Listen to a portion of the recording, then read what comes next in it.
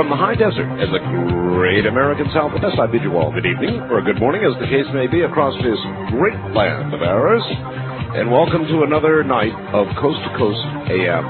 That would be live talk radio from the Tahitian and Hawaiian island chains in the west, all the way eastward to the Caribbean and the Virgin Islands, U.S. Virgin Islands, south into South America, north to the pole, and worldwide on the Internet. This is Coast to Coast AM, and I'm Art Bell, and we've got a very interesting guest tonight. He is Charles Cagle. And he is not a rocket scientist. That was last night. As a matter of fact, in a moment I'll fill you in on the rest of the week.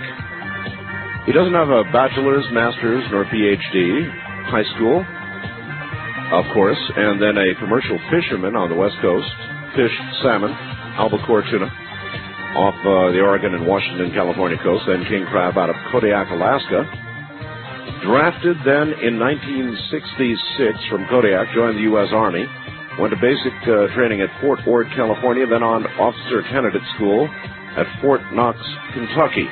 Graduated a Green second lieutenant, went on to helicopter school at Fort Walters, Texas, then Hunter Army Airfield, Savannah, Georgia.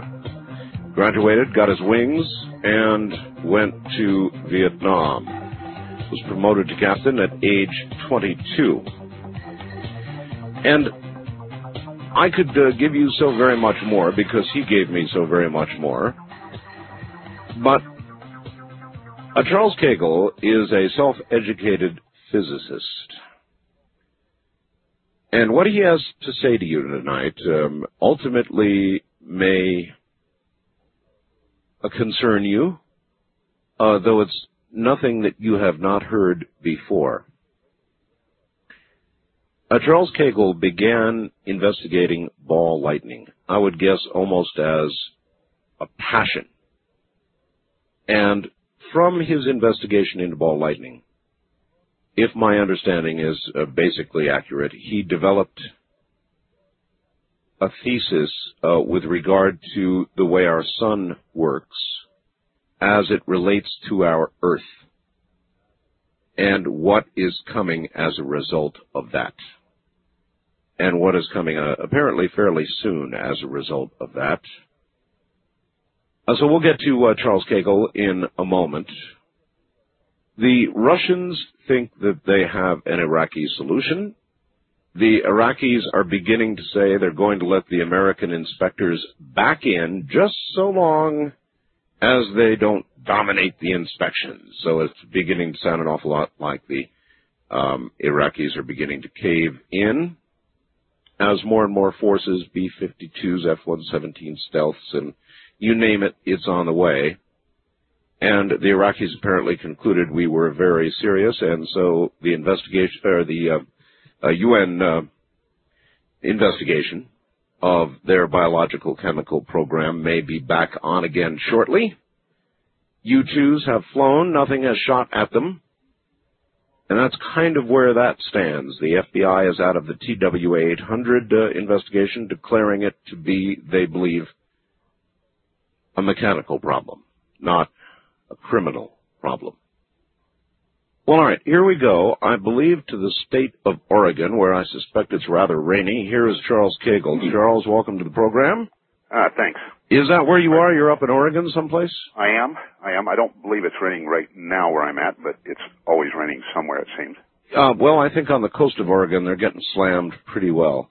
Power was out. They had a lot of high winds and a bunch of rain earlier in the day, and yet another West Coast storm passes. Anyway, Charles, it's great to have you. I understand that your odyssey, your quest, began with an investigation of ball lightning, and I've always been, myself, very, very interested in ball lightning. So what got you interested in ball lightning?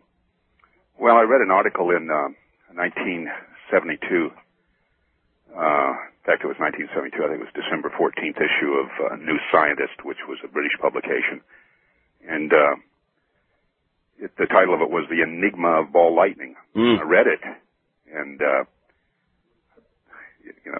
thing that was sort of amazing was that there were 40 different theories which automatically told me that there wasn't a great deal of consensus in the scientific world about a really important issue. And a lot of people didn't even believe it existed, yet it actually has been written about since the time of Aristotle. Well, I'm not a meteorologist, so I barely even know what lightning is, but it's my understanding that regular lightning, contrary to popular belief, does not go from a cloud to the ground, but rather from the ground to the cloud. Is that correct? It can go either way, actually. Really? Yeah, but I think for a while they thought it was only one way, but it actually can traverse either direction.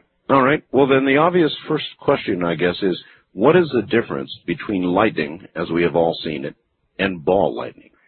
Well, ball lightning, I guess you could just say is a discharge between 2 points, where ball lightning is as people see it, they see it as typically a spherical, glowing ball, can be very bright, also can be dim enough that you can see through it.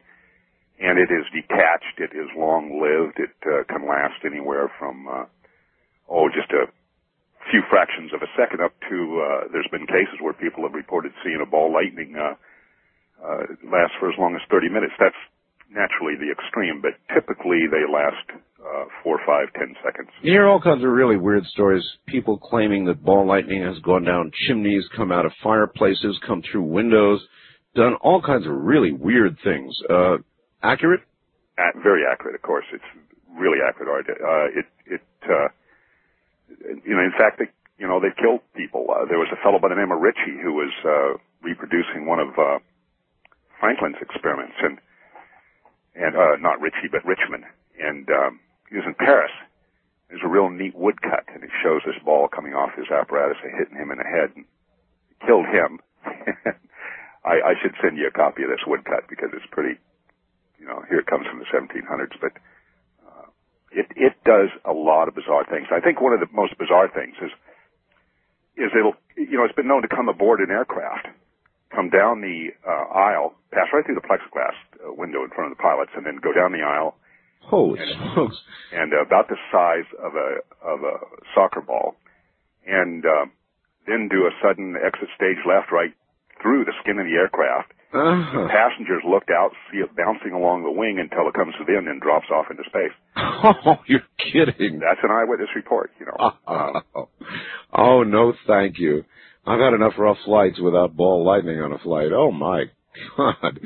Well, what is, now, here I guess we'll start to dip in, but I mean, I can't, in my own mind's eye, I'm not a physicist, of course, but I can't understand what ball lightning is. I imagine lightning as a differential or a delta between 2 points that is then equalized by a strike of lightning. Boom. And so it doesn't seem like there's any relationship between that and what you're describing that might come down the aisle of an aircraft as a ball. I mean, what the hell's that? Well, it's actually quite easy to describe phenomenologically in terms of a current, as a ring current, but you certainly know what a smoke ring is, right? Sure. I blow them all the time. They're very non-politically correct. Sure. Okay. Well, smoke rings have a particular rotation.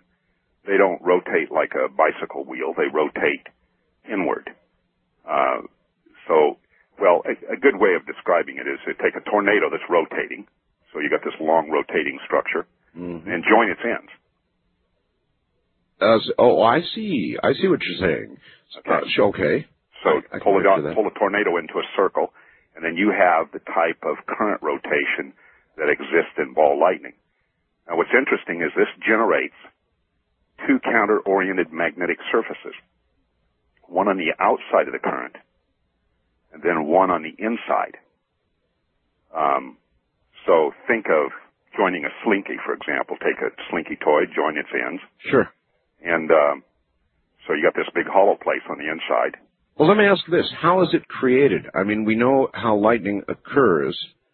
How is ball lightning created? Is it created from a strike, associated with a strike? Is it created in midair as simply a phenomena that we're going to find out how it's done, or in other words, how is it formed? Well, okay, that's a really good question, and I think that was one that troubled me for quite a few years, and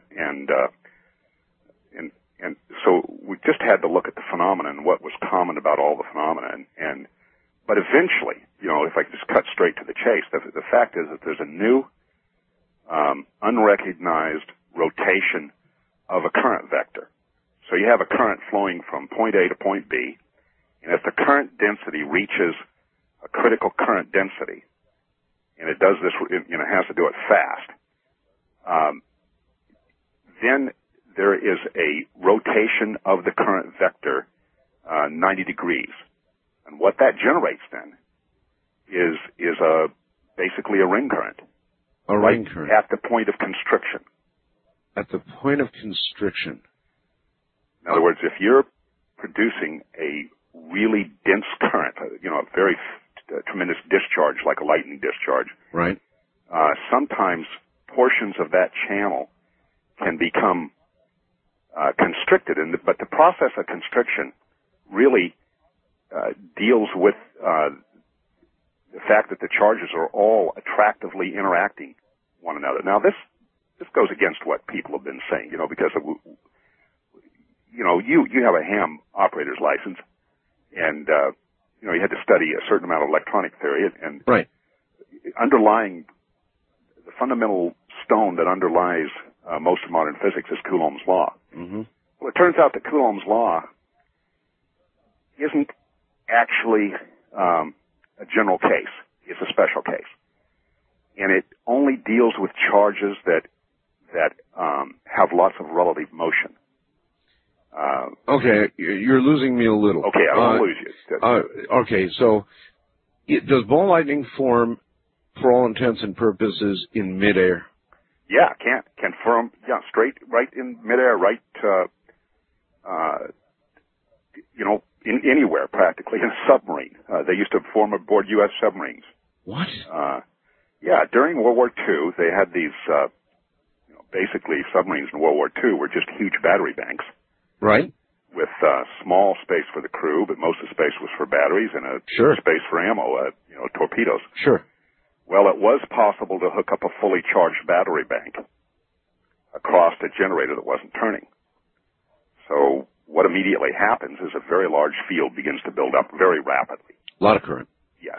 And the rate of change of that field is directly proportional to the electric field that gets induced. So a very large electric field suddenly builds up and immediately causes a spark over. Well, typically what would happen, it would burn out the windings.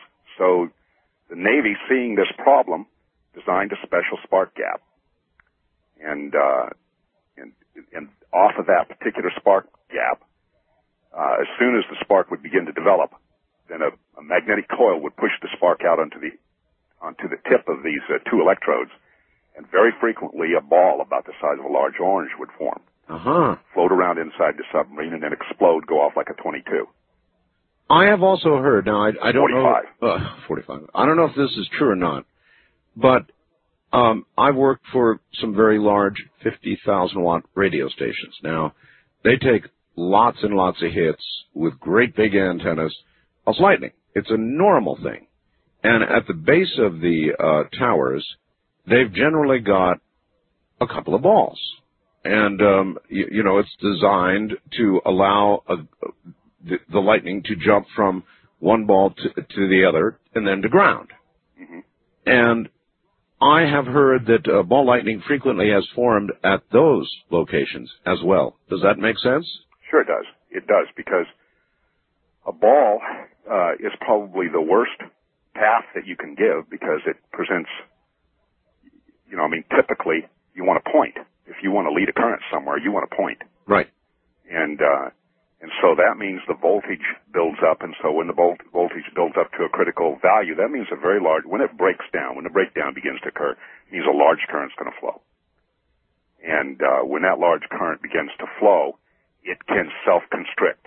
And when it self-constricts to a critical density, and this density was discovered by two fellows, Hans Alfvén, who was a Nobel Prize winner in 1970, and another fellow by the name of J.D. Lawson, independently back in the late 30s.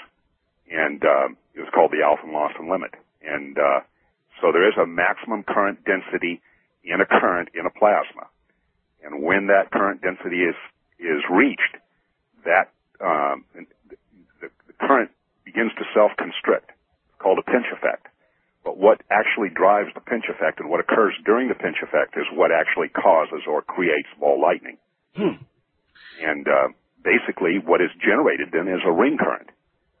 A ring current. Now, that's important. Now, suppose I were to ask you, I can understand, based on what you've already said, what creates ball lightning. What I don't understand is what sustains ball lightning. You've said that ball lightning, in rare occasions, has been observed to last for as long as 30 minutes. Yes. How in the hell can it be sustained? What I may be asking questions you don't yet have answers to, so when I do, just pipe up. But what could sustain it for that period of time? Well, ball lightning is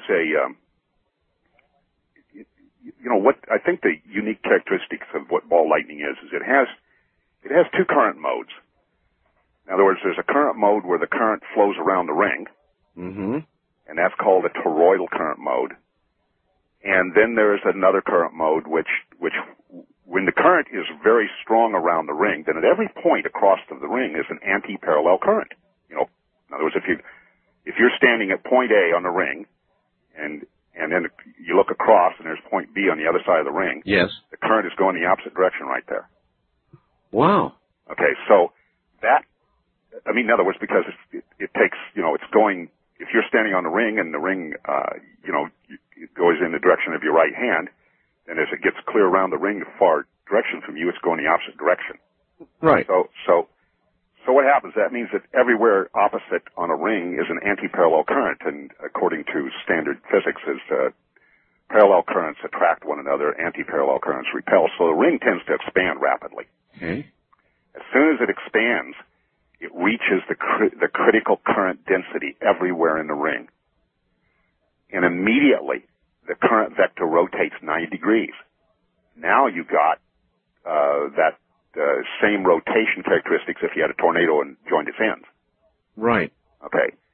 Now you basically have now what happens as soon as that happens? Then it tends to it'll contract, and as soon as it contracts, then now the type of flow that's going on, the current direction at that time is called a poloidal current, because the current is going down the hole, out the back, coming up over the surface, and then back down the hole again. Sort of like you took a trip into the North Pole, went clear down through the middle of the Earth, and came out the South Pole, and then came up past the equator, and that's the circuit. That's a poloidal current. Gotcha. Okay. And you could see then that poloidal current then tends to build up to a very dense limit in the core. And as soon as the Alphen-Lawson limit is hit there, then the current vector rotates another 90 degrees. Okay. And that then makes it a ring current again. So it expands again. So it expands oscillates again. Back and forth between these two modes. An oscillation. Yes. Yeah. All right. But still, there are other forces at work. In other words, here you have this self-sustaining, at least for a period of time, current in an atmosphere which must be rapidly attempting to dissipate it. In other words, the atmosphere is going to work on it because normally a current is carried, for example, through something that is conductive, a wire, and generally the atmosphere is not a conductive thing. So this is some sort of self-sustaining thing, but even at that, the atmosphere around it is going to work at dissipating it, or trying to, isn't it? It is, but there's and this is something that actually I discovered about ball lightning only in the last few months. And it really is an analysis of what those two surfaces do. And at the conjunction, I mentioned that there's two magnetic surfaces. Right. And they're counter-oriented. Right. So one is going, the outside one is going to the right, and the inside one is going to the left. Right. Now they're separated by the current sheet, and that current sheet really is a two-dimensional current. But at the conjunction, we'll call that the conjugate surface. All right, hold the conjugate surface for the break here. We're at the bottom of the hour. Charles Cagle is my guest, and we are talking about ball lightning for a very specific reason, and because of the direction it led him. I'm Art Bell, and this is Coast to Coast AM.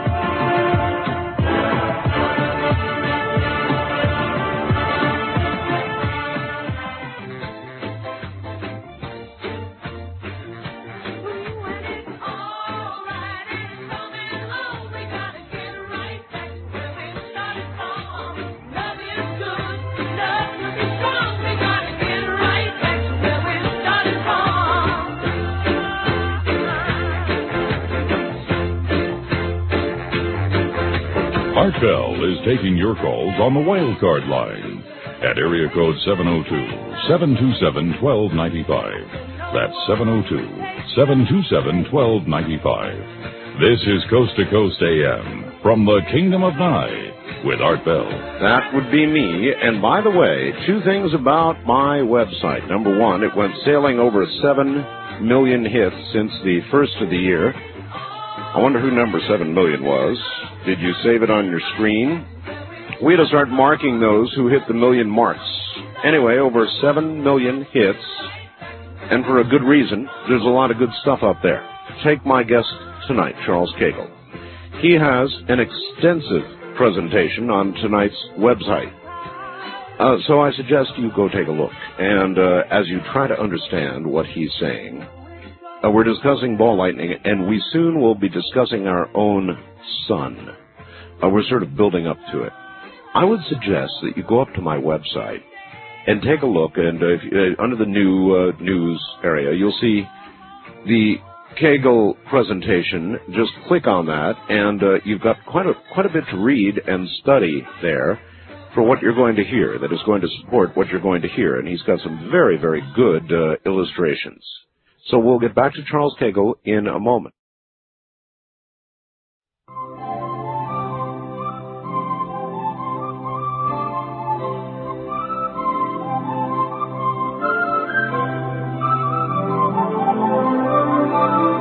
And now, back to the best of Art Bell. Back now to Charles.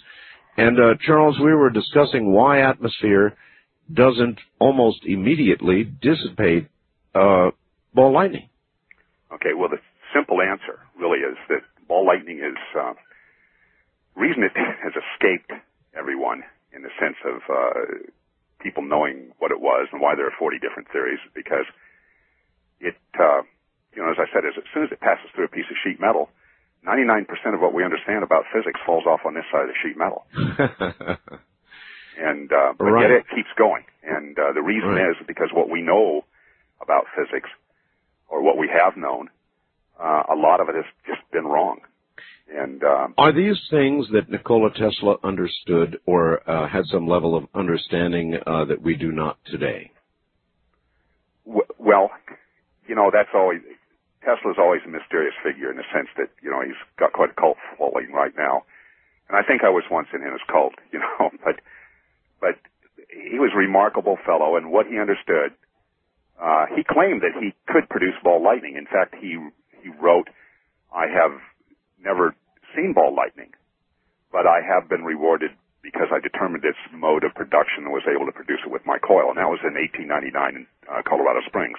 Somebody just sent this to me from the Tesla website. Corum and Corum reproduced Nikola Tesla's ball lightning production technique. This type of ball lightning arises when RF arcs with impulsive envelopes vaporize carbon, and the Corums believe the phenomena to be a sort of stable combustion process with carbon or copper and ozone, with a diffusion limited something or another that I can't read here, which somehow allows the combustion process. Their fireballs range in size up to 5 centimeters, last several seconds, change color with time, sometimes terminate existence with a bang.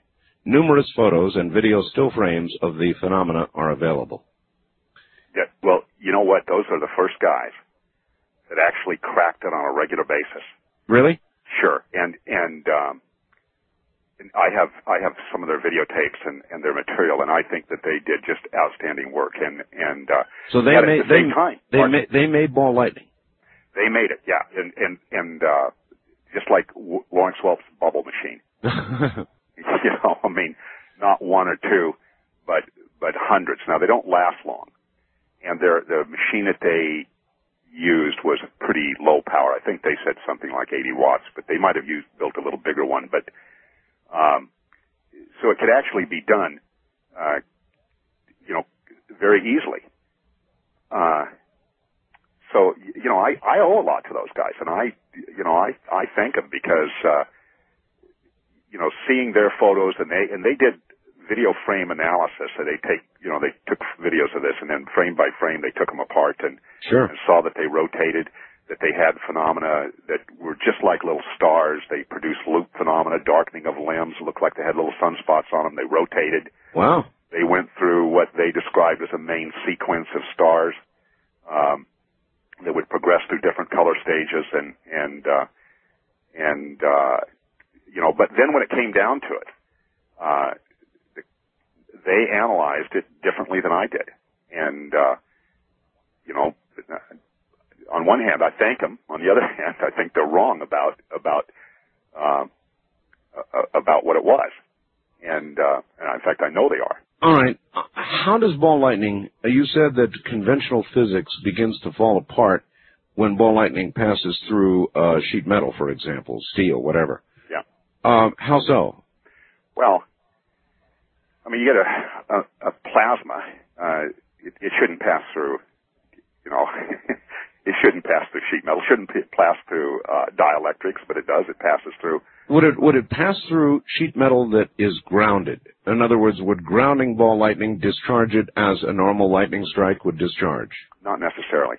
Ball lightning, really, in fact, is a giant particle. It's a giant singularity type structure. It's in fact what it is. It's exactly like a giant neutron. And now if you took a look at that, if people would look at your website, and there was a particular picture up there which it said the archetype form on it, or neutral macroparticle structure. Well, let me see if I can get to it here. Is that one of the first ones? Yeah, that's the one if you want to understand what ball lightning is. Okay, I see ancient Earth at the top, a dipole reversal sequence below that, internal dynamo model for magnetic dipole generation. Is that what I want? No, that one should have been color. What that is a drawing of what the current thoughts on the Earth's, the generation of the Earth's magnetic field was. Okay. And okay, tell me what I'm looking for here. Okay, it looks like a donut with a section cut out of it, and it's down closer to the bottom. Oh, I see. Okay. I might have it here. Let's see. I've got archetype form or neutral. Oh, that's it. Oh, that's it. Okay. That's it. That's the structure. Okay, I see it. Okay. Well, right at the interface between those two toroidal surfaces or donut surfaces. Mm-hmm. There's one donut inside of another. Right. Right at that interface itself, which I call a conjugate surface,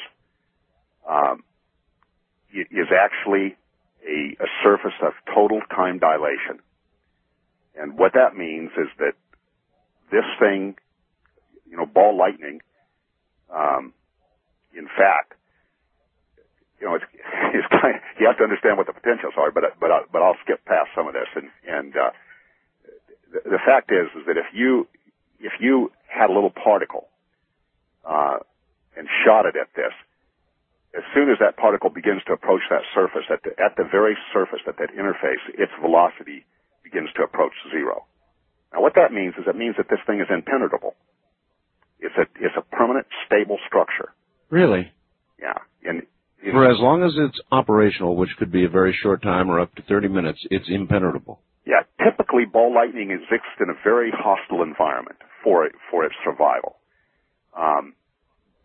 And so consequently, it's always moving to find the least energy position. Is it always born of a thunderstorm? Well, no, not always, but typically generally, it's always produced by,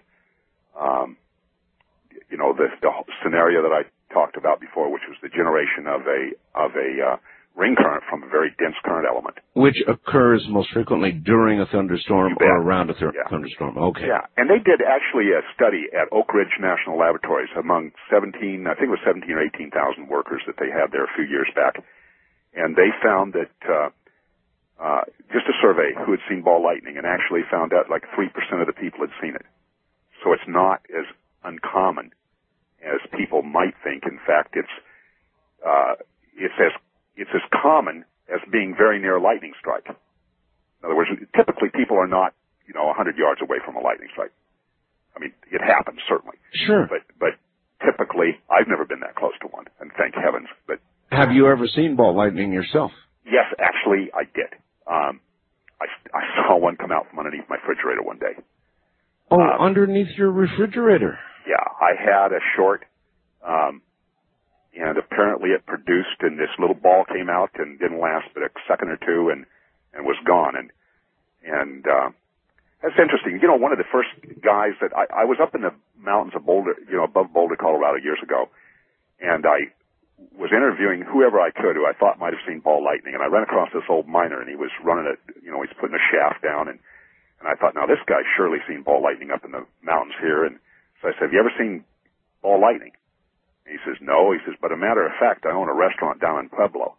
I was thinking, what's that got to do with it? Mm-hmm. And he had one of these great big 5-horsepower Hobart mixers. And he said, you dump in a whole bunch of boiled potatoes in this and turn it on, it would lug down, and a ball about the size of a ping pong ball would come out of the socket where it was plugged in and shoot across the room and then explode and go off like a little 22 shot. And, it can come from a variety of sources, but typically wherever there's a very super dense current element that reaches that alpha Lawson limit and produces a little ring current, this thing immediately begins to oscillate and produces typically a ball lightning incident. Okay. Ball lightning, when it does dissipate, I don't know if there are even any real studies, but what percentage of the time does it just simply sort of dissipate as a tornado might dissipate versus the explosion? I mean, we have all these descriptions of a ball lightning exploding. Yeah, they do explode quite a lot, but I couldn't tell you what the percentage is, but they do have been noted to just fade away. But they can contain prodigious amounts of energy. A good example is one that occurred in the Soviet Union, and a ball came down through the roof of a house, went out the door, then went 50 meters from the building, and exploded and knocked the building down. And it was about the size of a basketball. Now, the Russian engineers came in and surveyed the damage, and their calculations, they came up and said that the ball had, per unit volume, 7 times the explosive force of TNT. Knocked that type of structure down. So, all right. Is there a way to measure or understand the voltage and current levels that might be within ball lightning typically? Has anybody worked that one out? Well, that's an interesting question, but it turns out that when it's in the toroidal current mode, right, you actually cannot measure, and it has to do with, because it's a certain mathematical function of a curl function. The divergence of any curl function is zero, and so it turns out that you can have this ring current, and you actually can't measure it. There are times when you can't measure it because it's an infinitely conducting current loop. And there's a good analog of that. Would it be producing a magnetic field? Well, depends on whether if it goes into the poloidal current mode, then no, it doesn't produce a magnetic field. In fact, the magnetic field then is toroidal, and it's closed on itself, and it has zero divergence, and it can't be measured. And weird. Well, and of course that was part of because when you blow ball lightning up to a large scale, then you end up having the same thing as the Earth's magnetic field. It's the same structure, and of course the Earth goes through dipole reversals. Yes, yes, we're certainly going to get to that. I had a guest on recently who suggested to me that he has measured the Earth's magnetic field, and that in the last 100 or 200 years, if 200 years ago we were at a strength of 10, we're now at about a 1.5. And it is his position that our magnetic field has weakened that far. Is there any indication that is true? I don't. That puts me in an awkward position. I'd say there's not a word of truth in it. Okay. I think that they have measured what they believe is a slight decline, but it's at the most a tenth of a percent or so. It's a very small amount, and they're not even sure that it's an ordinary decline or just a statistical up and down. All right. Here's another one.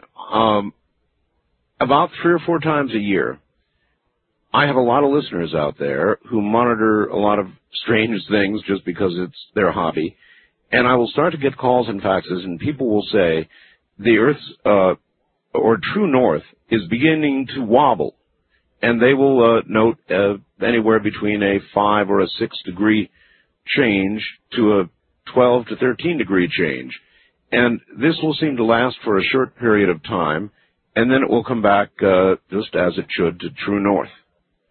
Any thoughts on that? Sure. Well, the magnetic north, it's not like the spin axis north of the planet, which stays in pretty much the same spot. Right. It actually can wander as much as about 100 kilometers a day. Really? Yeah. Now that doesn't translate into very many degrees naturally, but it actually can wander. I've read 80 to 100 kilometers a day. So it can vary. It wobbles around. So if you went up there and decided to camp there and, the day you set up your equipment, the next day it wouldn't be there. It would have moved a little bit. Well, actually, I suppose if you were right up there, it would move a lot. Yes. Relative to your position. That's right. You'd be chasing it. Yeah, that would be confusing. All right. And so the reason shortly that we've been discussing ball lightning is going to be apparent because it is your theory, or would you say it's more than a theory? Have you proven it? That the toroidal nature of ball lightning is very, very much like, in fact, our Earth's electromagnetic field, yes? Well, in fact, it's, that seems to be, I guess it'd be seeming like I was overly proud, but I don't mean it this way. In fact, I would say it's no longer a theory in the sense that I think it's a theory. I think that this is the physics that I believe that people are going to be eventually teaching for the next 1,000 years. I don't consider it a theory. I've got so much evidence. I've spent 25 years on the trail of this. Now that doesn't mean, just because I spent a lot of time that I would necessarily be successful, but I think there's no question in my mind that I've come up with some solutions that have solved some very long-standing problems in physics, and they come right out of this model.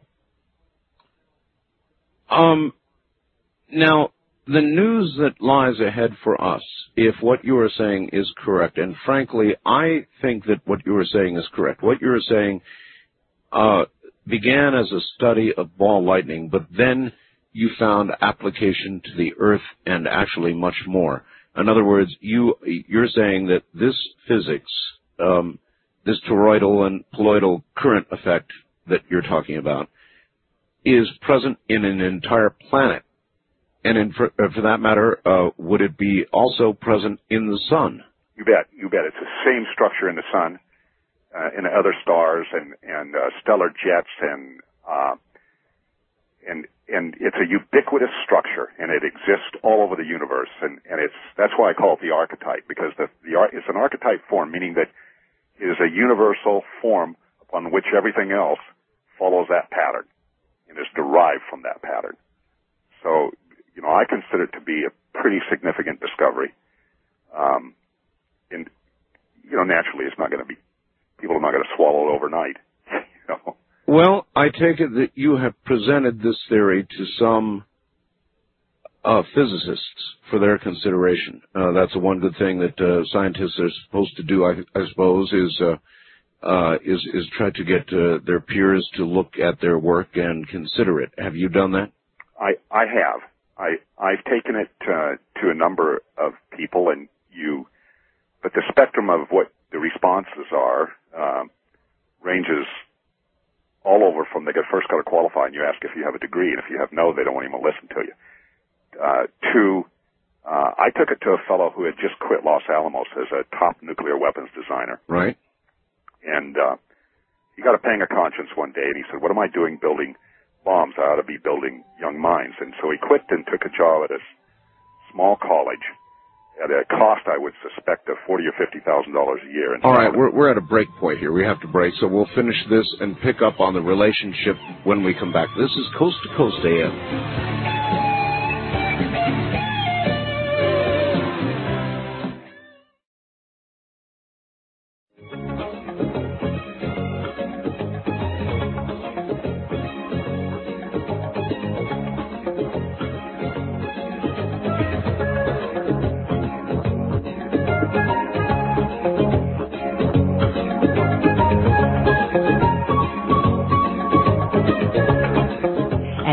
Back to the best of Art Bell. From the Kingdom of Nye, Coast to Coast AM continues with Art Bell. Worldwide, the Russians are saying they have an answer. Americans may soon be back inspecting Iraqi chemical and biological sites. And so we'll see how that works out. Meantime, we're still sending a lot of hardware that direction. Militants, Islamic ones in Egypt, are taking credit for the killing of 62 near an ancient temple in Egypt. And, of course, the FBI has ended the investigation of the TWA flight, declaring it was not a criminal act, but rather some sort of mechanical problem. And that's basically what's going on in the world. Otherwise, we are speaking tonight with Charles Cagle, a self-educated physicist, and we've been talking about ball lightning for the last hour. And basically, to summarize, ball lightning is a really, really weird thing which has all kinds of interesting currents, a toroidal current that goes around the outside and sometimes a colloidal current on the inside. Now, all of this may be a little difficult for you to grasp, and so we have put on my website, thanks to Charles, very good descriptions, pictorial descriptions of exactly what we're talking about. In other words, what is ball lightning? And if you want to know, go up there and take a look. It's at www.artbell.com. Now, other than the interest side of it, why have we been discussing ball lightning? We're about to get to that. But first, this for you, Charles. Art, a very tangential thought. In the days when the seas were navigated by sailing vessels, I think those sailors would sometimes see something called St. Elmo's fire. Was this ball lightning? And if so, why did it happen? In other words, was there something in the configuration or composition of the ship's rigging that was conducive to the phenomena? Well, yeah, typically, there's a charge buildup. There's a principle, that there's about 100 volts per meter is the average electric field gradient across the surface of the Earth, and when there's thunderclouds and storms, this can naturally build up in to much greater values.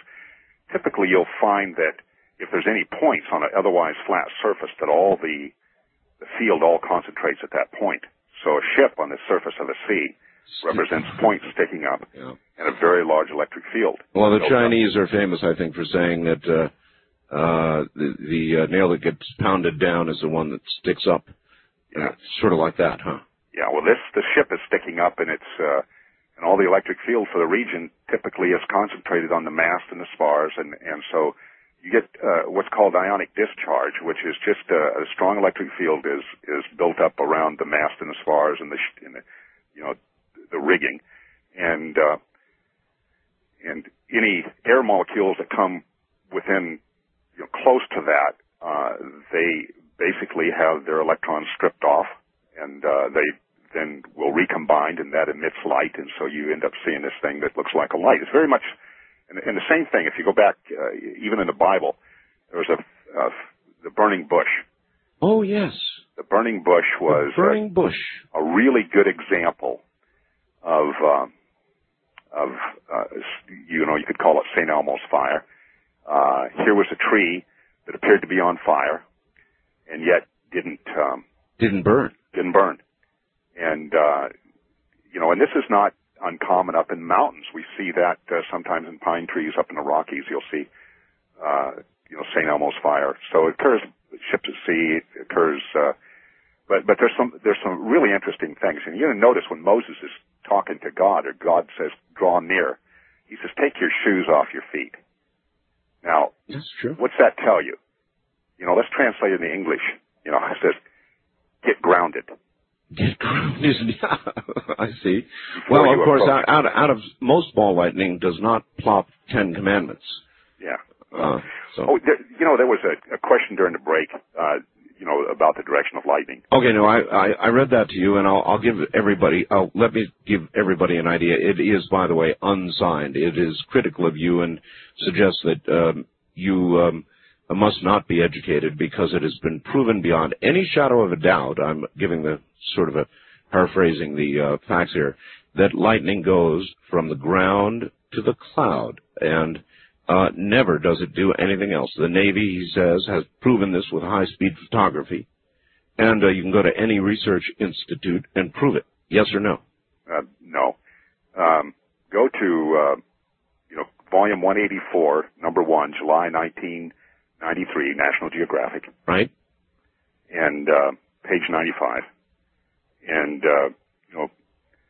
Lightning Anthology. And it was actually, the consultant was Martin Uman, who's actually written books on lightning. Okay. And this is both negative cloud to ground lightning, A, and positive ground to cloud lightning, C, connect negative cloud regions with the ground. Other types, D, link the top of the cloud and the ground, lightning in and among clouds. So it draws pictures of both positive cloud to ground and positive cloud to ground and negative ground to cloud, So it can go both ways. Sure, yeah. All right, so it is an anybody argument. that says anything is always one way. Well, it was unsigned. Now, okay, your study of ball lightning led you at some point to a larger understanding of our own Earth, of planets, and of the sun itself. Right. In what way? Well, it became evident. See, I happened to find a little ball lightning incident that took place in 1886, and it was recorded in Scientific American. And 9 persons were affected by this, and the evidence was that if you analyze the injuries today, these people actually received a really strong dose of fast neutrons. Fast neutrons? Fast neutrons. Fast neutrons from ball lightning? Yeah, as soon as they were exposed to it, and they said it was very bright and it was humming, which means, it was oscillating between the two current modes. Right. And that's a very common signature of ball lightning, that hums. And as it was oscillating, it actually begins to produce, in its core, can produce neutrons. And doesn't strip them away from pre-existing atoms, but actually generates them, makes them on the spot. Generates neutrons. All right, now, be careful. We're not scientists here. But I guess my question would be, does that mean some sort of fusion process is underway? No. In fact, fusion, we can get to that in a little bit, but that's not, that wasn't the source of the neutrons. In fact, fusion can occur in ball lightning. And of course, that was probably the big interest in ball lightning, because here was a stable plasma. Here we build these, we spent $40 billion over 40 years building these tokamaks and whatnot at Princeton. And right, we want fission. We want to figure out fission. We want to understand, fusion. Yeah. And we want to figure out how to create it, then how to contain it, and how to sustain it. Yes. And in ball lightning is that sometimes, you say? Sure, yeah. It's, here it is. It has this big, huge energy density, per unit volume. It seems to be self-confined, and if it's even a few seconds confined, it's far longer confined than anything that $40 billion in 40 years have bought us. Yeah, that's true. I mean, they have produced only, I think, a very fraction of a second, haven't they? Yeah. Well, I began to develop this model, and I began to realize that this was a pretty ubiquitous structure, and I began to see, the sun was actually blowing magnetotoroidal bubbles. I say magnetotoroidal, and that's a new term. I hate to coin terms, but it's more descriptive than magnetosphere, because it's really a toroidal structure. The sun blows them. It ejects them out into space. They stay together. They hang together. And okay, the sun is beginning to get very, very active all of a sudden. We've been through now several years of a real lull. I'm a ham operator. When the sun is not active, when there are not a lot of sunspots and solar storms going on and all the rest of it, things in ham radio get very boring. The frequencies are not active. But all of a sudden, in the last, several months, we've been having these great big eruptions. As a matter of fact, several months ago, CNN made a big deal out of this ejecta, more than the normal sun flare. They said, ejecta, it's a giant ejecta, and CNN said it's headed right at Earth. Yep. And actually, it sort of missed. But it was a gigantic ejecta, and if it had hit Earth, what would have occurred? Well, typically what happens when a coronal mass ejection hits the Earth, the first thing it does that boosts the Earth's magnetic field acts like I hate to use this analogy, but it acts like a force field. It's a natural feedback mechanism that it hits the magnetotoroid or magnetosphere of the Earth, and it really boosts the ring current, and the field expands. And as it expands, then it basically kind of acts like a protection against this big blast of ions, and which is typically if it's a coronal mass ejection that's hung together, then it's magnetically confined itself, and so it's like it slams into the Earth's field expands, and when it expands, there is a ring current associated with the Earth, kind of like in the ball lightning. Yes, there is, and there was a fellow by the name of Sidney Chapman. He's dead now, but he was probably a really famous scientist. He was a very strong advocate of the geophysical year, which is, and he was probably the last guy who believed in a ring current. And, but anyway, it'll boost the ring current up.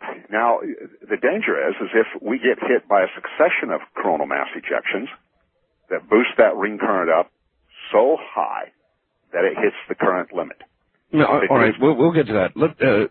That's the punchline to all of this, but okay. Let me understand if I can. I understand a little bit about what a flare is. A sun flare occurs in 11 or 22-year cycles, depending on how you want to talk about it. It increases sort of ups and downs and ups and downs. And we are coming into a very active period. Now, a sun flare is sort of it flares out, and we might get bombarded with some immediate energy, and then there's another group of energy that takes longer to reach us. What is the difference between a sun flare and this ejecta thing? Well, okay, the sun flare actually typically is a result of the intersection of two magnetic loop systems, two or more, which then collapse. And they basically release all their energy catastrophically on the surface of the sun, which and out into space. And so this flare is a big burst of typically protons, electrons, and it's and it really is the most violent event that occurs in our solar system. A flare? Yes, solar flares. If the Earth was within range, it'd incinerate it. But luckily, we're 93 million miles out. So good. But typically, when we get hit by a coronal mass ejection, that it really bounces the magnetic field around of the Earth. It changes the position of the ionosphere, so you get those neat skips. Okay, but again, my question was, what is the difference between the difference between a coronal mass ejection and a flare is that one is more or less confined. A coronal mass ejection tends to hang together. it acts like it is a very large magnetotoroid that's been ejected from the sun. In fact, there's pictures that show exactly that. Is there a parallel to ball lightning? In other words, is it like a piece of ball lightning from the sun? It's the same structure on a larger scale. Uh-huh. In other words, a torus is a torus is a torus. Okay. And it's just a bigger, and on the website, I sent one up that I got off a NASA site that shows 4 shots, and you can actually see this toroidal structure emerging from the sun. I see. That's a coronal mass ejection. I see. It's toward the bottom of the page. I see it. It's absolutely incredible. Yeah, so this thing comes out, and it can hit the Earth, but a flare is just this is what happens when a toroidal structure collapses and releases all the energy that's contained in those toroidal structures is quite significant, and it then basically one is confined, one isn't. So one is a huge burst of particles that are driven out with considerable energy of the explosion of the flare. Right. Which is like some 100 million, hydrogen bombs going off, and the other one is also quite violent, but it is ejected and it is relatively confined. Now, the interesting thing is that after they leave the sun, you can't see them, so you just kind of project it. It looked like it was coming this way. You can't typically see them, but if you happen to have a spacecraft out there that has a magnetometer on board, then what they'll see as it passes through is the meter goes flip, flip, flip, flip, and they says, what was that? That looked like we went through a magnetosphere. Yeah. Like a bow shock of a comet or a planet or something. So we know that they're there. They come toward the Earth, and they hit the Earth more frequently than chance. More frequently than chance. Now, why would that be? Because you would imagine the sun being roughly a great big ball, would be ejecting, randomly in all kinds of directions. So why would there be a better than normal chance of it hitting Earth? You got me. I mean, when I look at it, if you imagine the one of these things with 800,000 miles in diameter, and you just take a look at the cross section of that, so and then you think about what the cross section of the surface of the sphere is, 93 million miles with a radius of 93 million miles. The chances, if they just hit on the equatorial plane, it's about 1 in 54,000. But if they hit anywhere, in other words, if they're ejected in any direction, but they're not, they're typically ejected. I think they typically pass along the solar equatorial plane. It's actually could it be that we attract them? Well, it could be. In other words, could there be a relationship between the Earth and the sun, as there is between a cloud and the ground? There could be, but it's. I'm just shooting in the dark here. Yeah, I think the truth of it is more unbelievable. I think that I personally think that they're directed, but then that gets into a religious issue, and lots of people don't want to hear that, so. Well, if it's what you believe, that's fine. Sure. In other words, if we should not be getting hit as frequently as we do, and yet we do, then either there is a hard scientific explanation or a religious one, or both. Yeah. Could be both. All right. Yeah. When we come back, we're gonna get into the hard stuff. I'm Art Bell. Charles Cagle is my guest. Her hair is hollow gold, her lips sweet surprise. Her hands are never cold. She's got Betty Davis eyes. She'll turn the music on you. You won't have to think twice. She's pure as New York snow. She's got Betty Davis eyes. And she'll tease you, she'll unease you.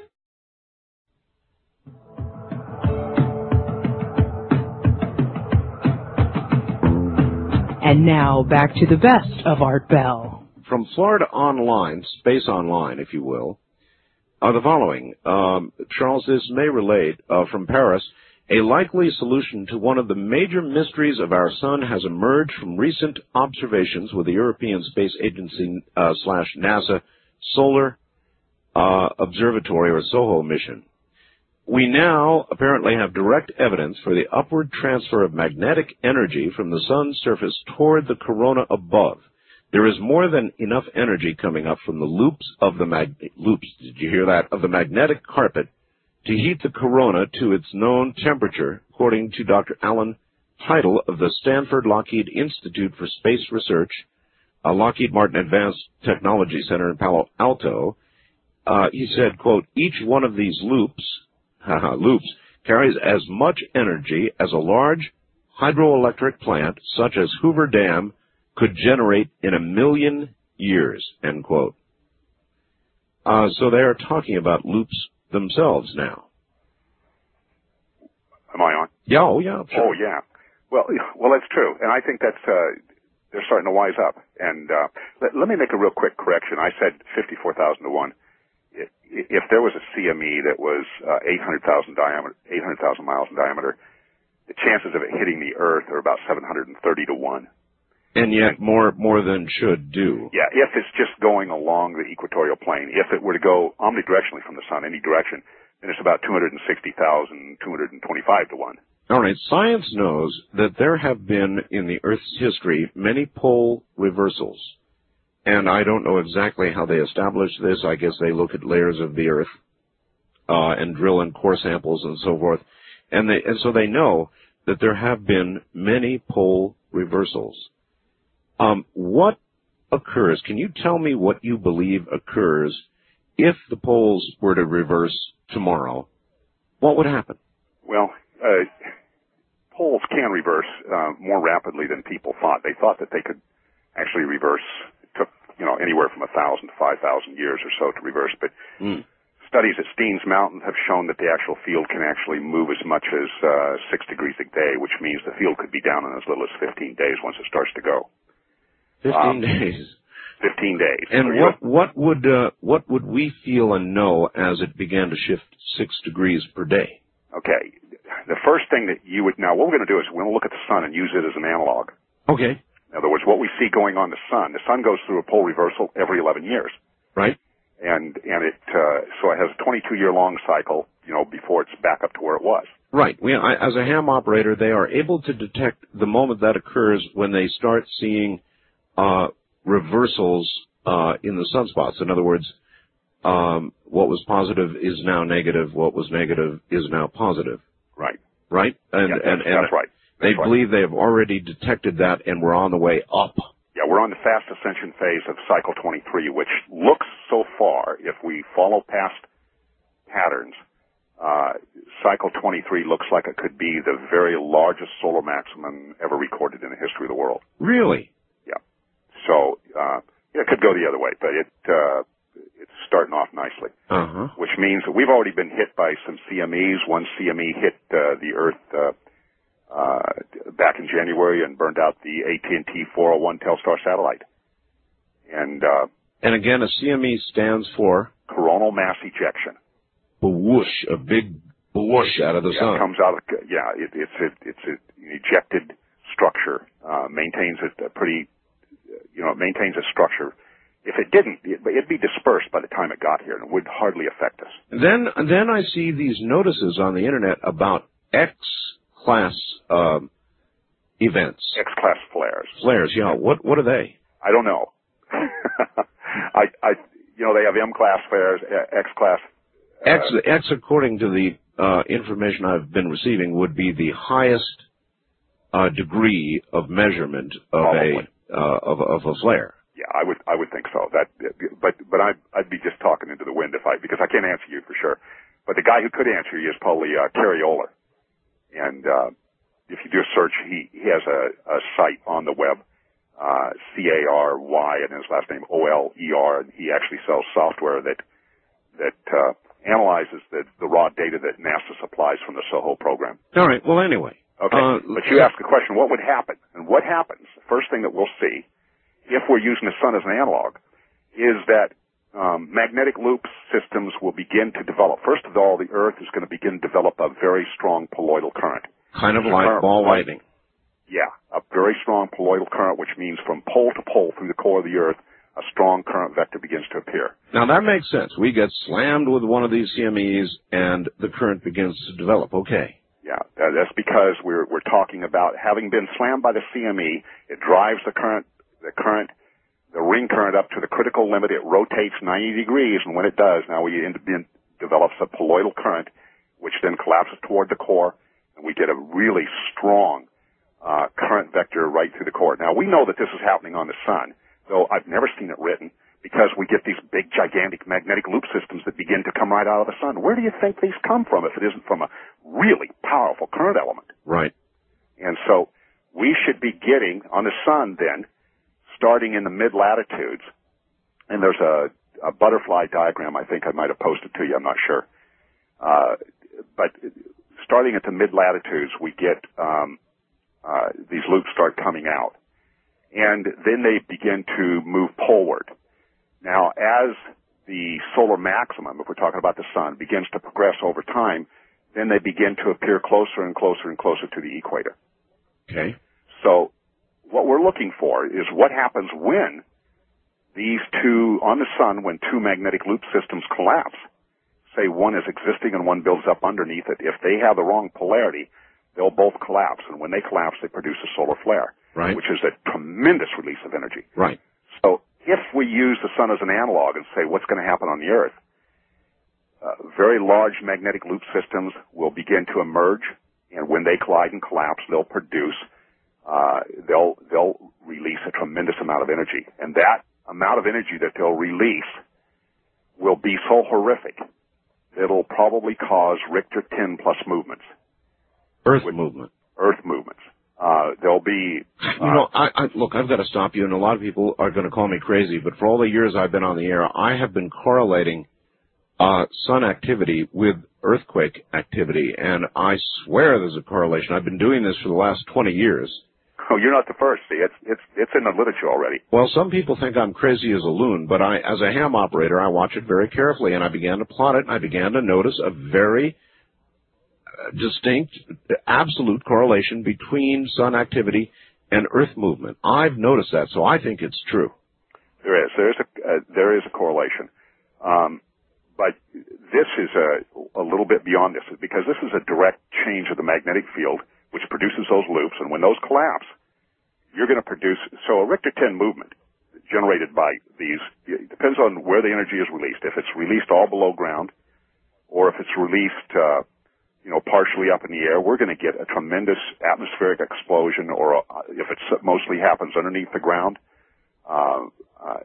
subsurface, then we're going to get a tremendous earthquake. And that earthquake, let's say one happened 50 miles south, epicenter was 50 miles south of where I am, it'd probably create ground waves that would throw cars, 100 feet into the air, 20, 30 miles away. My God.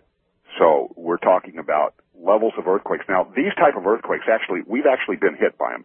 In 1799, there was an earthquake in Riobamba, which I think is now part of Peru. And it threw people out of a village 200 feet across a river is where their bodies were found. What? Yes. And that's recorded actually. I dug that out of an old 1872 copy of Popular Science. And it was an article on earthquakes and their causes. So, we actually had some pretty tremendous earthquakes in the past.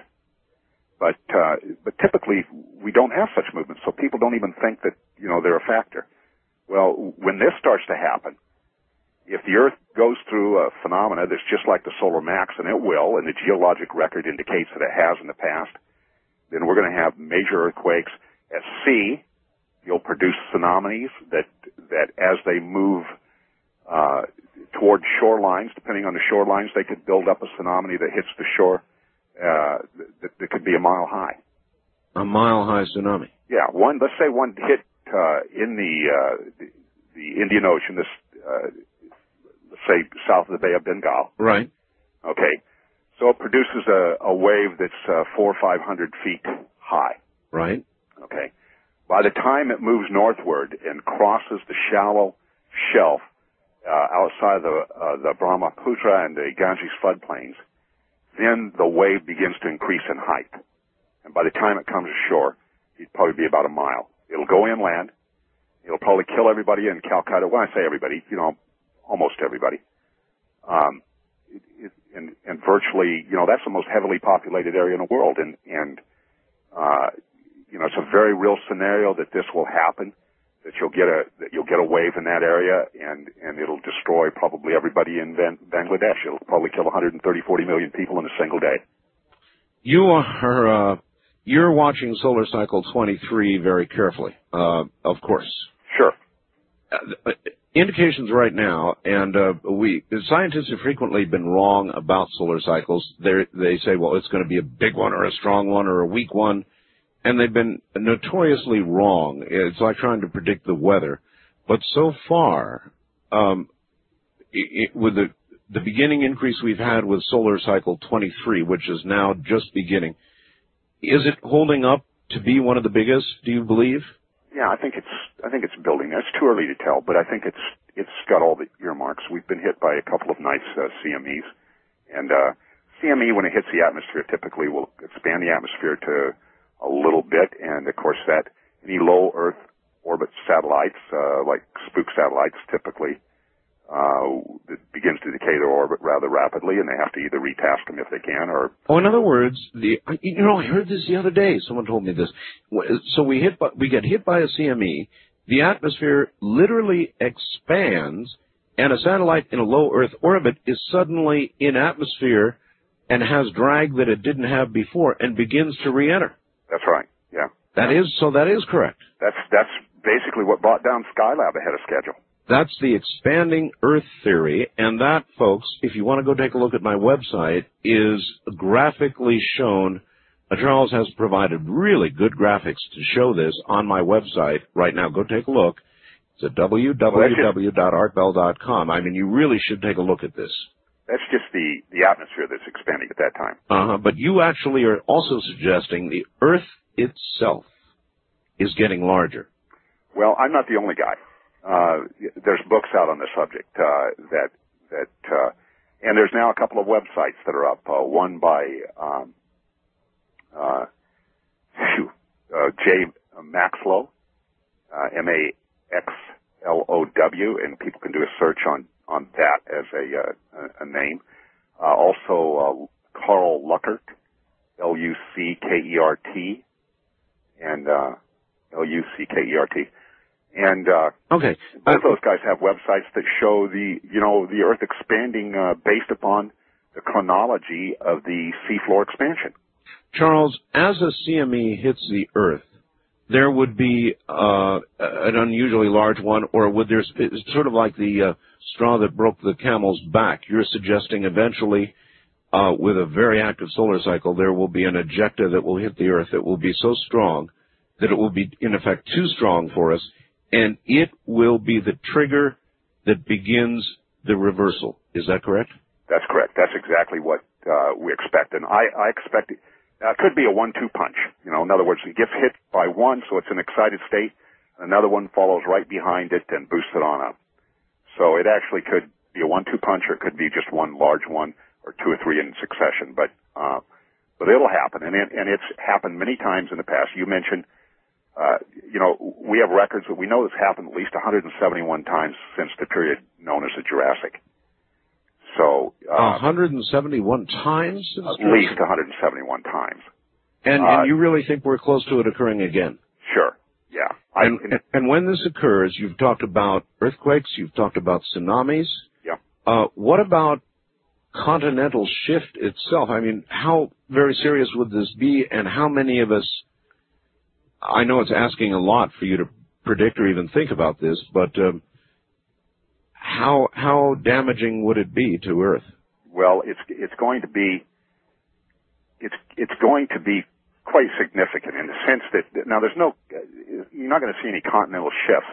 What you are going to see is, because at the same time that there's a very large, now if this thing can produce these big magnetic loop systems, which are toroidal structures in the core of the Earth, right, which come out to the surface. Right. Then across vast cross-sections in the core on countless microdomains, there's going to be the production of tremendous, probably 175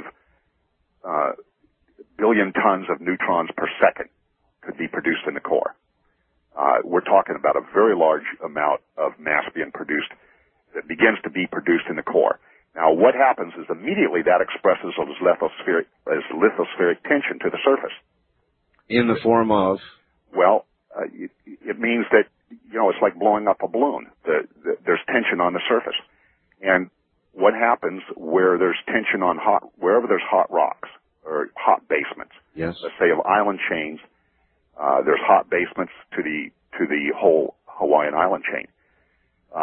And rocks yield under tension much more rapidly than they do under compression. So immediately this tension gets expressed to those. They'll begin to yield, and immediately you'll see these island chains start to subside. And, that's an interesting word, subside.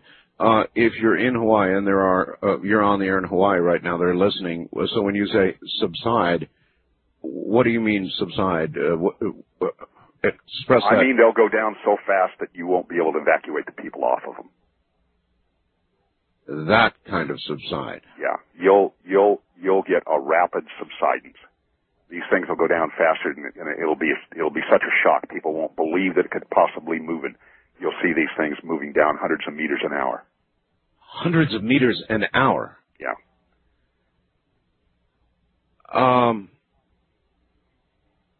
This would apply not just then to the Hawaiian Islands, but any hot basement chains, any hot basement mountain systems, any origins, which is a mountain chain.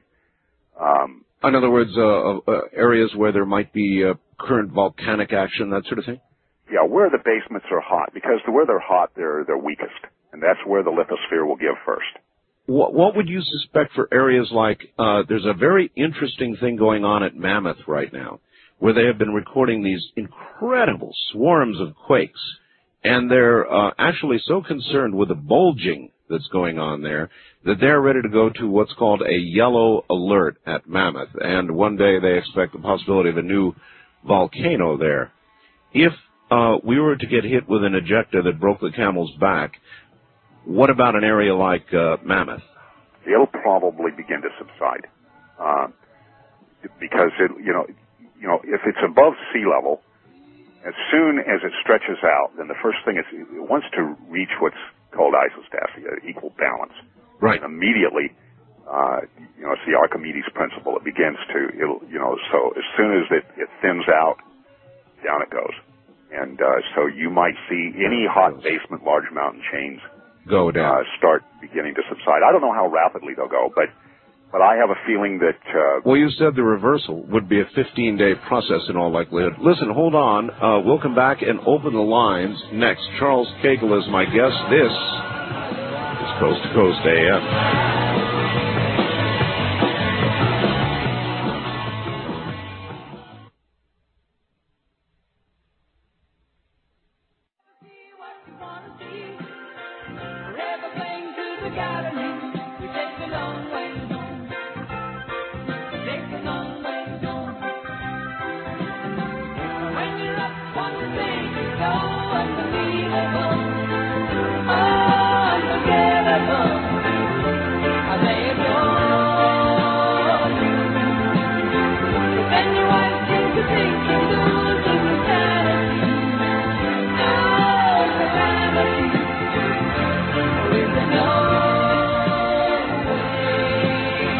Art Bell is taking your calls on the wildcard line at area code 702-727-1295. That's area code 702-727-1295. First-time callers may reach Art at area code 702-727-1222. 702-727-1222. This is Coast to Coast AM with Art Bell.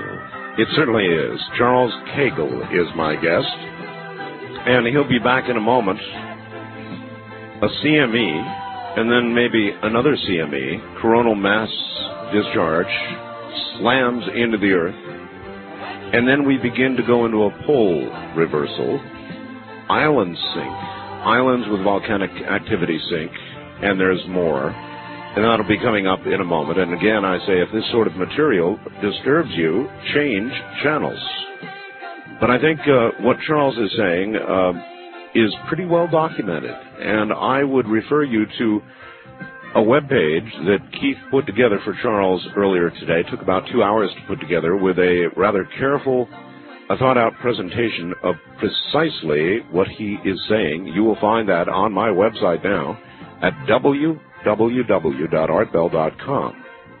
All right, now, just let me remind my audience, tomorrow night, we've switched things around a little bit. Tomorrow night, Whitley Strieber is going to be here, author of Communion, and so much more, and what a story he's got for you tomorrow night. And then the next night, Professor Michio Kaku, who is a physicist and perhaps one of the best known, best respected, and I think probably is going to fill the very large shoes of Carl Sagan. Well on his way to doing that. He's a brilliant man. The following night, Friday night, Saturday morning, Bob Frizzell will be here. Bob is really something. He wrote a book called Nothing in This Book is True, but It's Exactly How Things Are. Now, how's that for a title of a book? Nothing in this book is true, but it's exactly how things are. Sounds like a knockoff from Rush Limbaugh or something, huh? But I understand he's a heck of an interview, and I'm looking forward to it. So that is the immediate, well, actually, the immediate future is Charles Cagle once again. Charles, welcome back. All right, we talked about large tsunamis. We talked about if this coronal sun discharge should hit us again, be finally the straw that breaks the camel's back and start a pole reversal, which you think could occur from solar cycle 23, which already is starting out with a bang. And as a matter of fact, there was news during the top of the hour indicating El Nino, incredibly, is still building. Not that it may have any relationship whatsoever to what's going on, but the El Nino is becoming quite an incredible story on its own. At any rate, solar cycle 23 is underway, really roaring. At some point, you're saying we're going to get hit again, and it's going to be the straw that breaks the camel's back. This pole reversal will begin, which you think will take about 15 days. We'll have massive earthquakes. Islands will disappear. And what else? Well, actually, it's not a complete reversal that will take place. It'll go to the poloidal current mode, and it'll remain at that period for some time before it actually begins to go through the reversal. But what will occur then? Now the fact is that when the current that generates, this poloidal current, there turns out that there's no magnetic field at that time, and the interesting thing about it is what protects the Earth normally. The magnetic field of the Earth protects the Earth from coronal mass ejections. Right. Okay. Now, here are these things. They contain, say, 10 billion tons of mass. These are published figures. Okay. Mostly protons, electrons. They travel at 623 miles a second. They contain enough energy to boil away the Mediterranean. Now, it's true, they're not concentrated necessarily, but nevertheless, when they hit the atmosphere, they'll directly heat it. But fortunately, we are protected from their direct effects because we have a magnetic field. We have a magnetic field, and literally things expand as this ejecta hits the Earth, and we're protected. The magnetic field tends to expand and just sort of absorbs the energy. But when that field is not up, then the coronal mass ejection that intersects the orbit of the Earth will directly heat the atmosphere. Now, and it can deliver its punch in a matter of, depending on its size and how much of it we catch, it can deliver its punch in, 4 to 12 minutes. And 4 to 12 minutes. Yeah, and it'll only deliver its punch on the sunward side. Charles, do you know that about 2 months ago there was news breaking all over the world about Israeli scientists who said the whole idea of the KT event with regard to the demise of the dinosaurs on Earth is wrong. And they said what killed the dinosaurs was a fantastic emission from our sun. That's what killed them. Killed them dead. I didn't read that, but there's no doubt in my mind that a series of coronal mass ejections when the dipole field is down would be devastating and really, really devastating to life on Earth. And what would it do? I mean, let's assume that the magnetic field you're talking about that normally protects us is down, like your shields are down, and we get a big CME hit. What happens? Well, let's see what the last people that this happened to said. Okay. And the last people that this happened to, I'm going to say that we look at the legend of Phaeton, which is an ancient Greek legend. Uh-huh. And the legend goes like this, that Phaeton was the offspring of Apollo, the sun god. Well, Apollo never showed up, and so the kids at school, I guess they were teasing him and saying, you don't have a dad, and he was taking quite a beating. But one day Apollo showed up and said, yes, indeed, Phaeton, I am your dad, I am your father, and ask anything you want. After all, I am the sun god, I can do whatever I want. And the son said, the boy said, let me drive the chariots of the sun. And Apollo immediately, I can imagine him clapping his hand over his mouth, wishing he had never said anything. And he said, not that, anything else. He says, you promised. So he said, okay, but just be careful, keep a steady firm on the reins, don't go too high or too low. Right. And Phaeton, is no sooner that he had left the stables, supposedly, that the horses felt an unfamiliar hand on the reins, and the chariot of the sun dropped down near the earth and scorched it, and rivers dried up, and forests were set on fire, and lakes disappeared from the heat, and men cried out to heaven, went up to heaven, burned heaven, and it just created tremendous havoc of burning the earth and scorching it. And I think, supposedly, according to the legend, one of the gods shot him with an arrow and he fell out. And I think it was Apollo, the sun god. But in any case, he died. And in the Greek legend of Phaeton, I believe, is the mythologizing of some actual physical events. People didn't know how to explain. How did this happen? Why are this great burnings coming down from the sun and drying up our rivers and scorching our croplands and setting our forests on fire? And men were crying out in anguish they're being destroyed.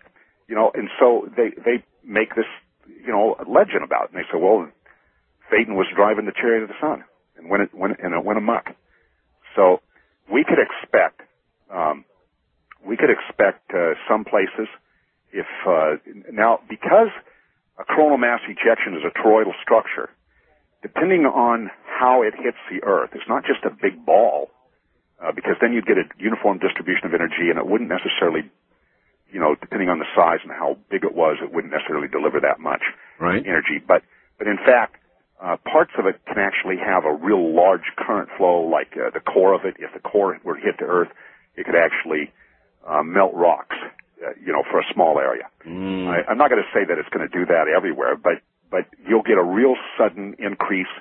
I would expect a fast wilting of croplands, something like the Amazon burst into flames. But basically it's over. If you're outside... I'm going to ask you for an estimation.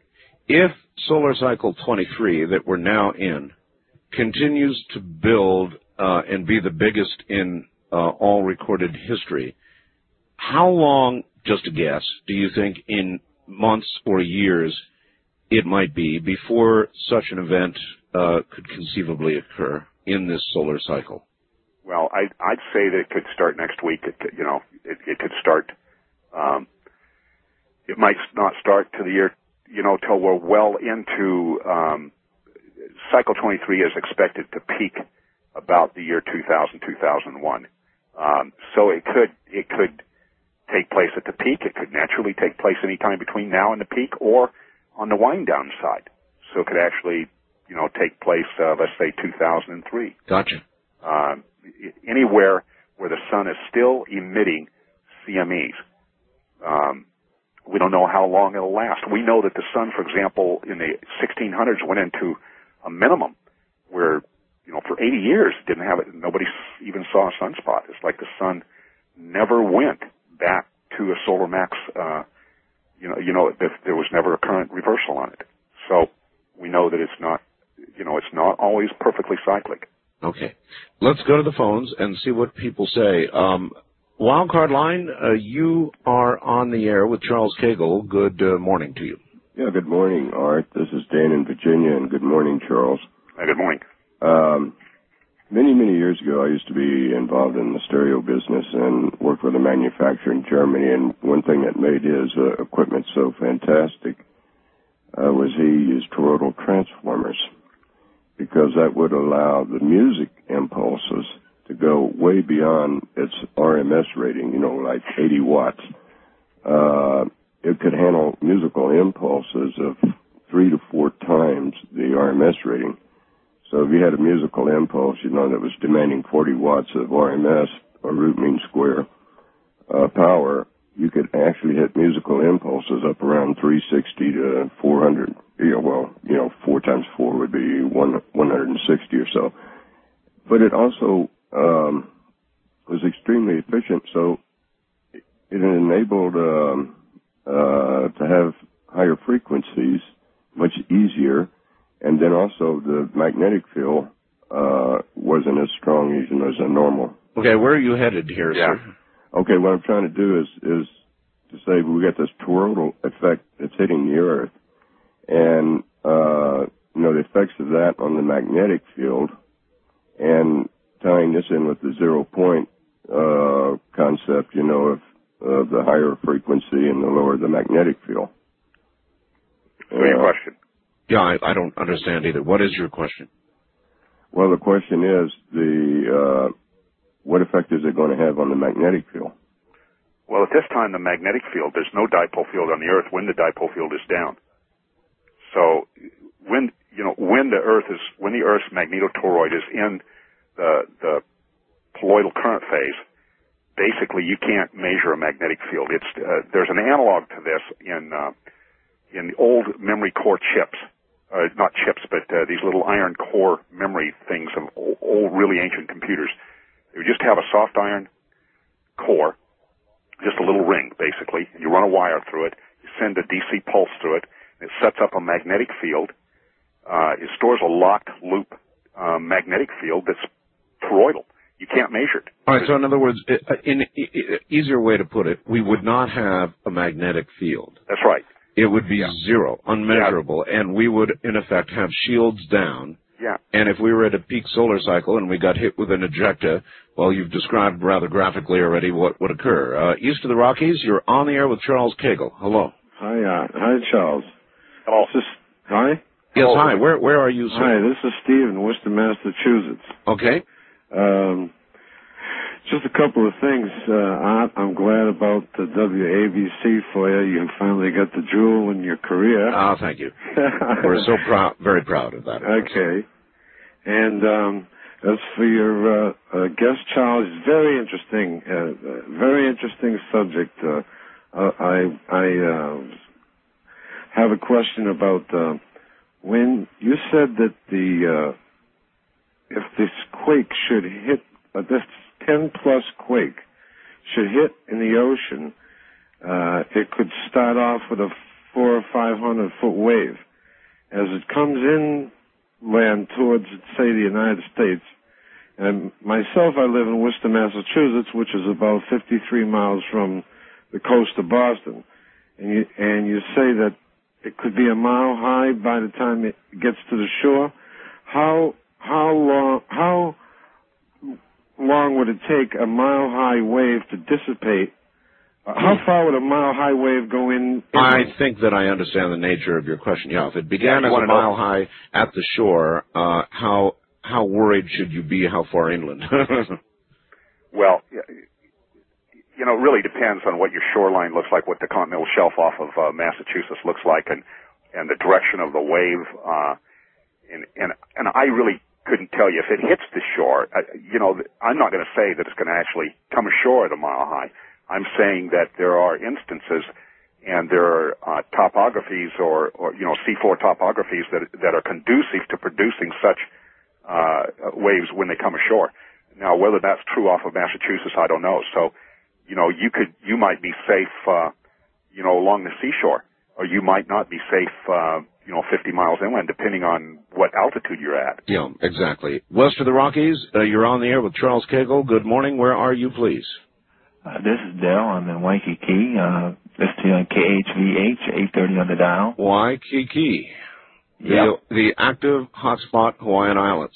Yes. That's it. Hotspot of the planet. Yes, sir. I have one question and a quick piece of information you might want regarding the picture of Mariner 9. Yes. But I guess I'll ask the question first.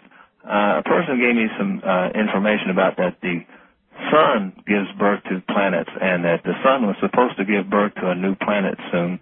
And I didn't know if that was, I don't know much about physics, and I didn't know if that was accurate or not.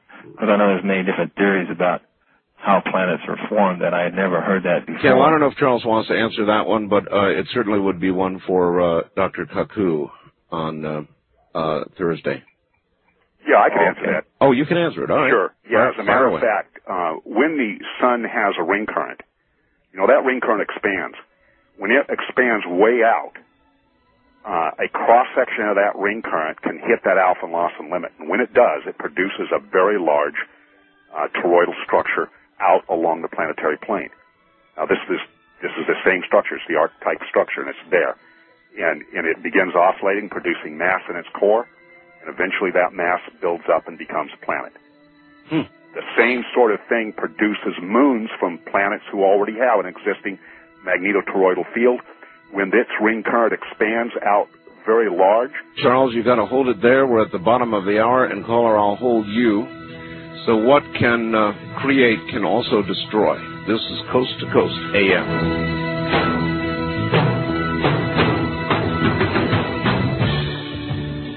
And Charles, we're about to go back to the phones, but I'm going to hit you with a hard one here. You ready? Sure. This is from Steve in Tacoma. I am so disappointed with your guest.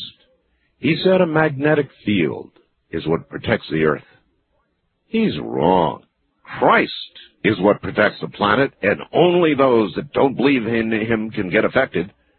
And that would only be if God wanted it so. So, what do you say?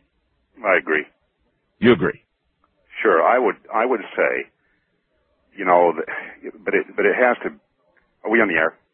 Well, I can never tell from minute to minute, but I assume so. No, I don't. It really becomes the great mystery of God gets revealed, even in this structure, and you begin to see that that virtually, the whole mystery of the universe gets unfolded. The only problem with what Steve said here is that he doesn't know what God's plan is. Well, and he may very well not know, but God certainly has written it. I mean, we take a look at what Messiah stated, and he said great earthquakes in divers places. Yep. Perplexity, men's hearts failing them for fear, the sea and waves roaring, and then we got the earthquakes, we got the tsunamis, and then we get to the last part, which says, then the fourth angel pours out his vial unto the sun, and unto him is given power to scorch the earth. Good answer for Steve. East of the Rockies, you are on the air with Charles Cagle. Good morning. Hello, is this me? Well, only you know that for certain, sir, but I think it's probably you. Where are you? Hi, my name is Eli. I'm calling from New York City. Hello there. I'm enjoying your show very much, Mr. Bell. Thank you. Yes, I'm sorry, what's your guest name? Charles Cagle. Yes, Mr. Cagle, I would like to ask you, I don't know if you've seen the latest issue of U.S. News and World Report. Have you? No, I haven't. If you did, you know what I was talking about. There's an article in there written by two fellas named Mike Smeltzor and Michael LeBron. And they say that about 3 months ago that they were abducted by aliens, and it's a very, very believable story, and that they got the whole anal probe thing, and the aliens identify themselves as McConnell and Dolans, and they said that they were... Call toll-free 1-800-618-8255. This?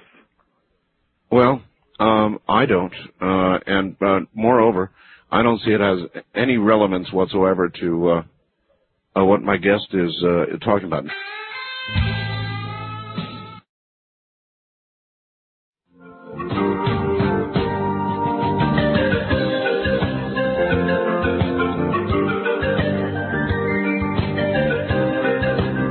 You're listening to an encore performance of Coast to Coast AM with Art Bell. West of the Rockies, you're on the air with Charles Cagle. Hello. Yeah, Mr. Bell? Yes. Yeah, I already asked you the question. You said you'd hold me over, and that's right. I'm sorry. You're on the air, so go ahead. Okay. Yeah, what I had left to say was I had a little piece of information you might be interested in before you're requesting about a photograph of Mariner 9. It's in a book titled The Keys of Enoch, put out by the Academy for Future Science. It shows clearly several pyramids on the surface from 1973 Mariner 9 photograph. Yes. I know that there are pyramids all over the globe, not just at Giza, but all over the globe. And I suppose it bears asking, Charles, there are many, Charles, who believe there have been previous civilizations on Earth.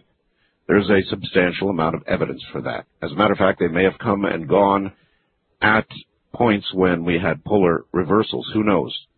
But the fact is, a lot of people believe that one of these civilizations determined that pyramids have something to do with the Schumann resonance frequency of the Earth itself, and that they were on to some way to try and stop or change what otherwise would occur, which is probably what you've been talking about tonight. It's a wild guess, but is that possible? No, I don't think so. Okay. What's going to occur is, if we talk about it, we can talk about it from two different angles. Fact is, it's a physical fact that the poles do reverse. No one's known why. They've always thought it took 4,000 or 5,000 years or so. We know that can happen in 15 days or less. And we know that each time that's happened, there's been a great deal of catastrophic, seafloor spreading, all sorts of different things. So we know there's a reality to this. Now, we can mix this up and say, is this something that aliens are doing or whatever, or can we stop it?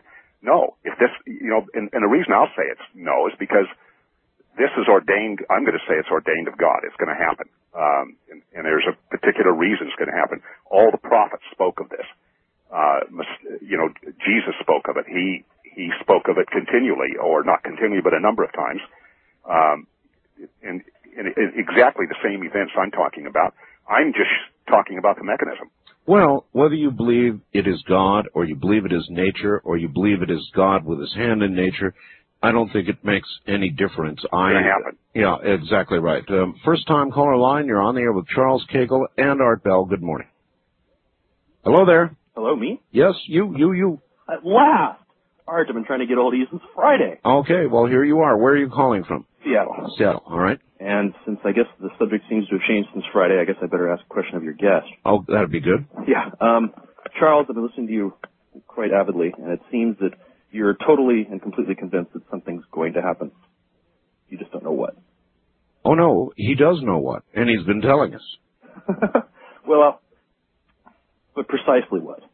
I mean... Well, how much more precise do you need? A date.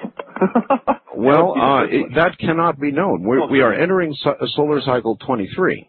It looks like it may be one of the most active that we have ever recorded. Now, anytime during this cycle, there could be a ejecta that could produce the effect that he has described painstakingly tonight, and you can read about it on the webpage. He's not saying, on such and such a date, this is going to occur. He's not a prophet.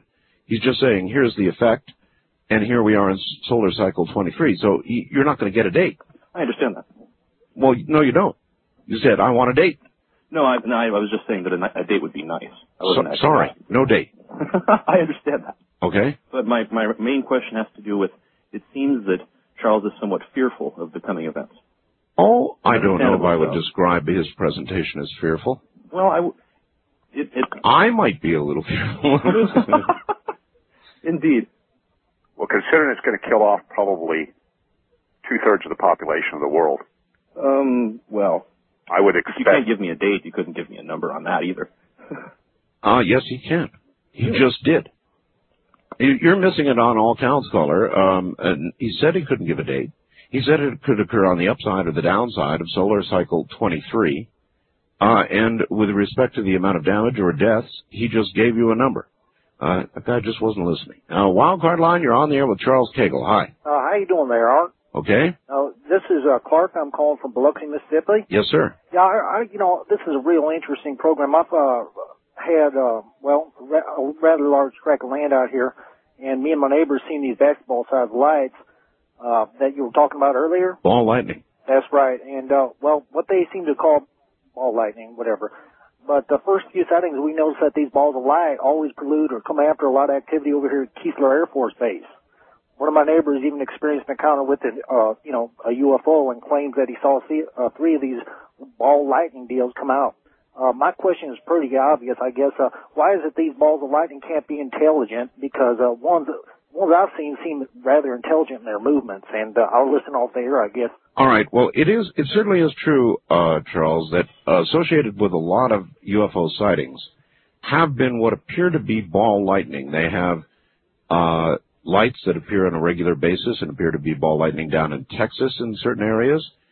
And would it be reasonable to suggest that near large electromagnetic fields produced by whatever, ball lightning would not be as unusual a phenomenon? No, I don't think that it would be unusual to be produced anytime if you have a large magnetic field that's changing rapidly, then it induces a large electric field, which then induces a current, which then could produce one. And ball lightning has been known, as I said earlier, to go down chimneys and come roaring out of fireplaces and go through windows and all the rest of it. Oh, there's no question that there's and the human mind tends to want to try to make sense out of nonsense. And I don't think there's actual intelligence involved. I mean, what do I know? Maybe there is. But I think we're just associating this kind of weird action with some sort of intellect. Well, that's a question. I actually, really studied that very, very intensely for a while because, there seems to be, yes, that I'm not going to rule it out. And the reason I'm not is because I mentioned what is at the core of these things is a time gradient field, which is the same thing as eternity. And we always speak of God who exists in the midst of eternity. Yes. As a very non-local God is, and that's a physical term, non-localism. And, so in fact, we have a very large structure that's setting around that's just like this, a ball lightning type structure that's on the burning bush. Is there intelligence in there? You bet. As you approach that, then you approach eternity. You come right in basically into the presence of God. Now, this particular structure also corresponds to a general structure of any intellectual being, I would suspect. If this archetype form conforms to the structure of, let's say, the general structure of the universe, then you would see that at any different level. So, could it be? Certainly. But it gets off into such a weird area. But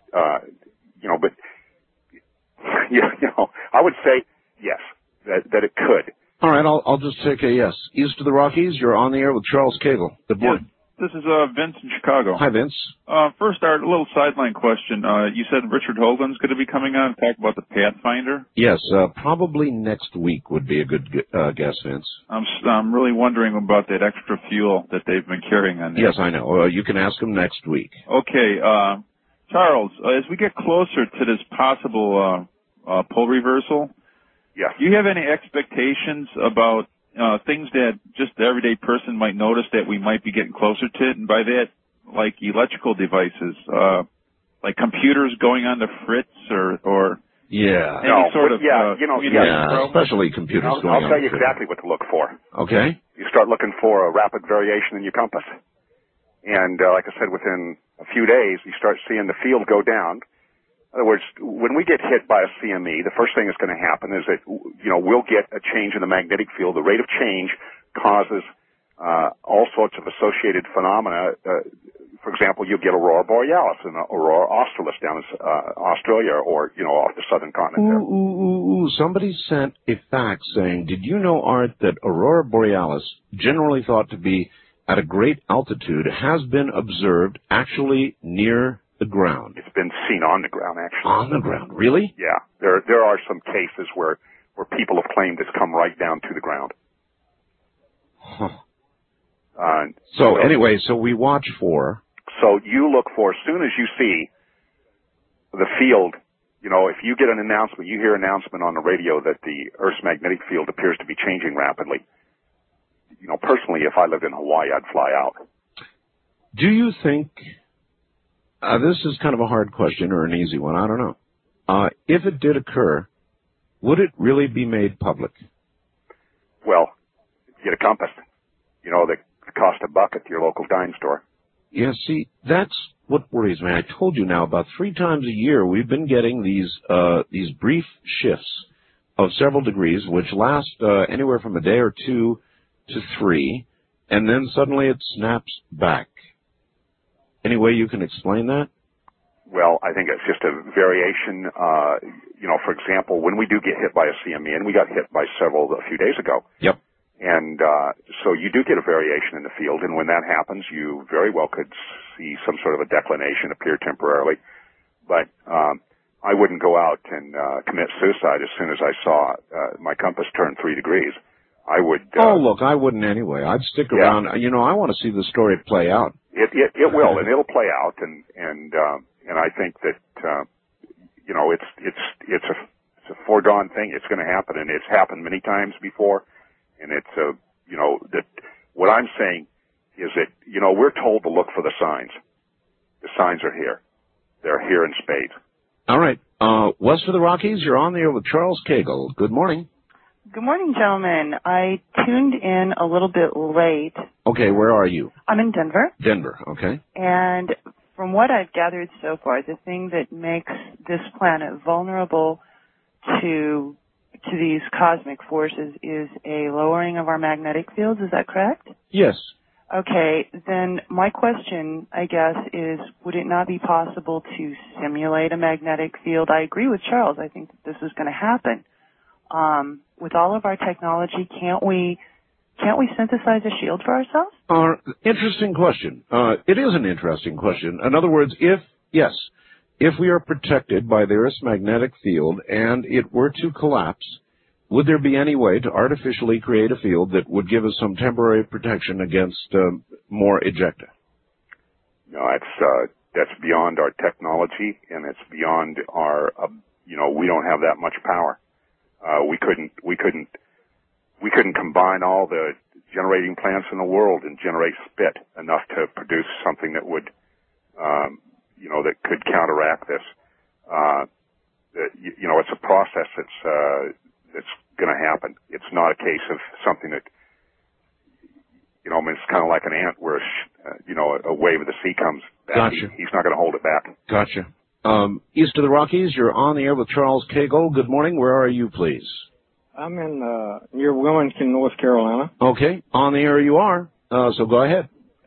I would like to ask your guest, well, actually, I've written and write many books, but I haven't gotten anything on a national level. And he and I have kind of gotten into what could be called unconventional knowledge, or not particularly college knowledge. And I was wondering how he got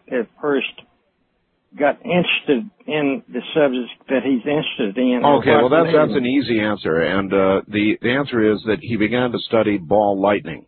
And from the physics of ball lightning, he began to understand the physics of the planet that we live on and the sun that shines in our eyes for X number of hours per day, and applied all of that to his conclusions, which, by the way, are readily available on my website to see. And that is what I recommend, that everybody go on up there who can, or go to a library and go to my website and just click on the name Charles Cagle, and it'll take you immediately to an entire page painstakingly put together by my webmaster from material that Charles sent, and you can read about it. East of the Rockies, you're on there with Charles Cagle. Hi. Hey, Art. Where are you? I'm in San Antonio. Just curious. San Antonio, all right. Yeah. Was the question that just asked about if we had enough power to generate our own magnetic field? Right. I was thinking right now, has anybody asked a question about HAARP or anything? No, but we can, there is, of course, HAARP, which is an ionospheric project. I think, though, that, as a matter of fact, why don't we ask? Do you know anything about HAARP, Charles?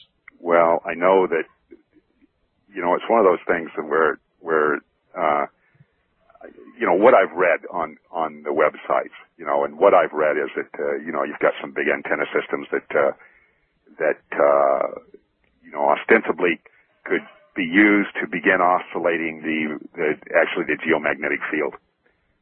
Whether or not, personally, I think it's ill-advised to mess with it, but that's... I share that, and of course Nick Begich, Dr. Begich does, who wrote Angels Don't Play This Harp.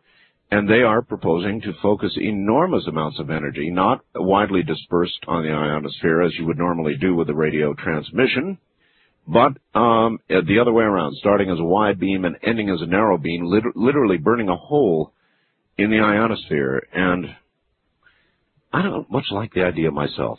Listen, Charles, what I'm going to do is ask everybody to review my website with all of your material on it. And I'm going to have you back in a week or so, if you're willing, and we will cover this more extensively. It'll give everybody out there about a week to try and absorb what it is you've got on the website. It takes a little thought. So how about that? Would you be willing to come back and say a week?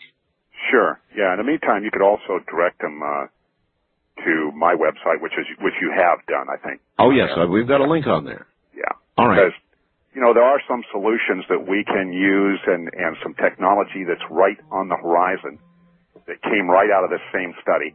All right, my friend, listen, we're out of time, but I thank you. It has been extremely educational, and personally, I think you're dead flat on the mark.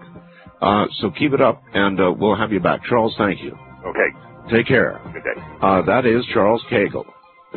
And that should give you something to think about. Open lines when we come back. I'm Art Bell. This is Coast to Coast AM.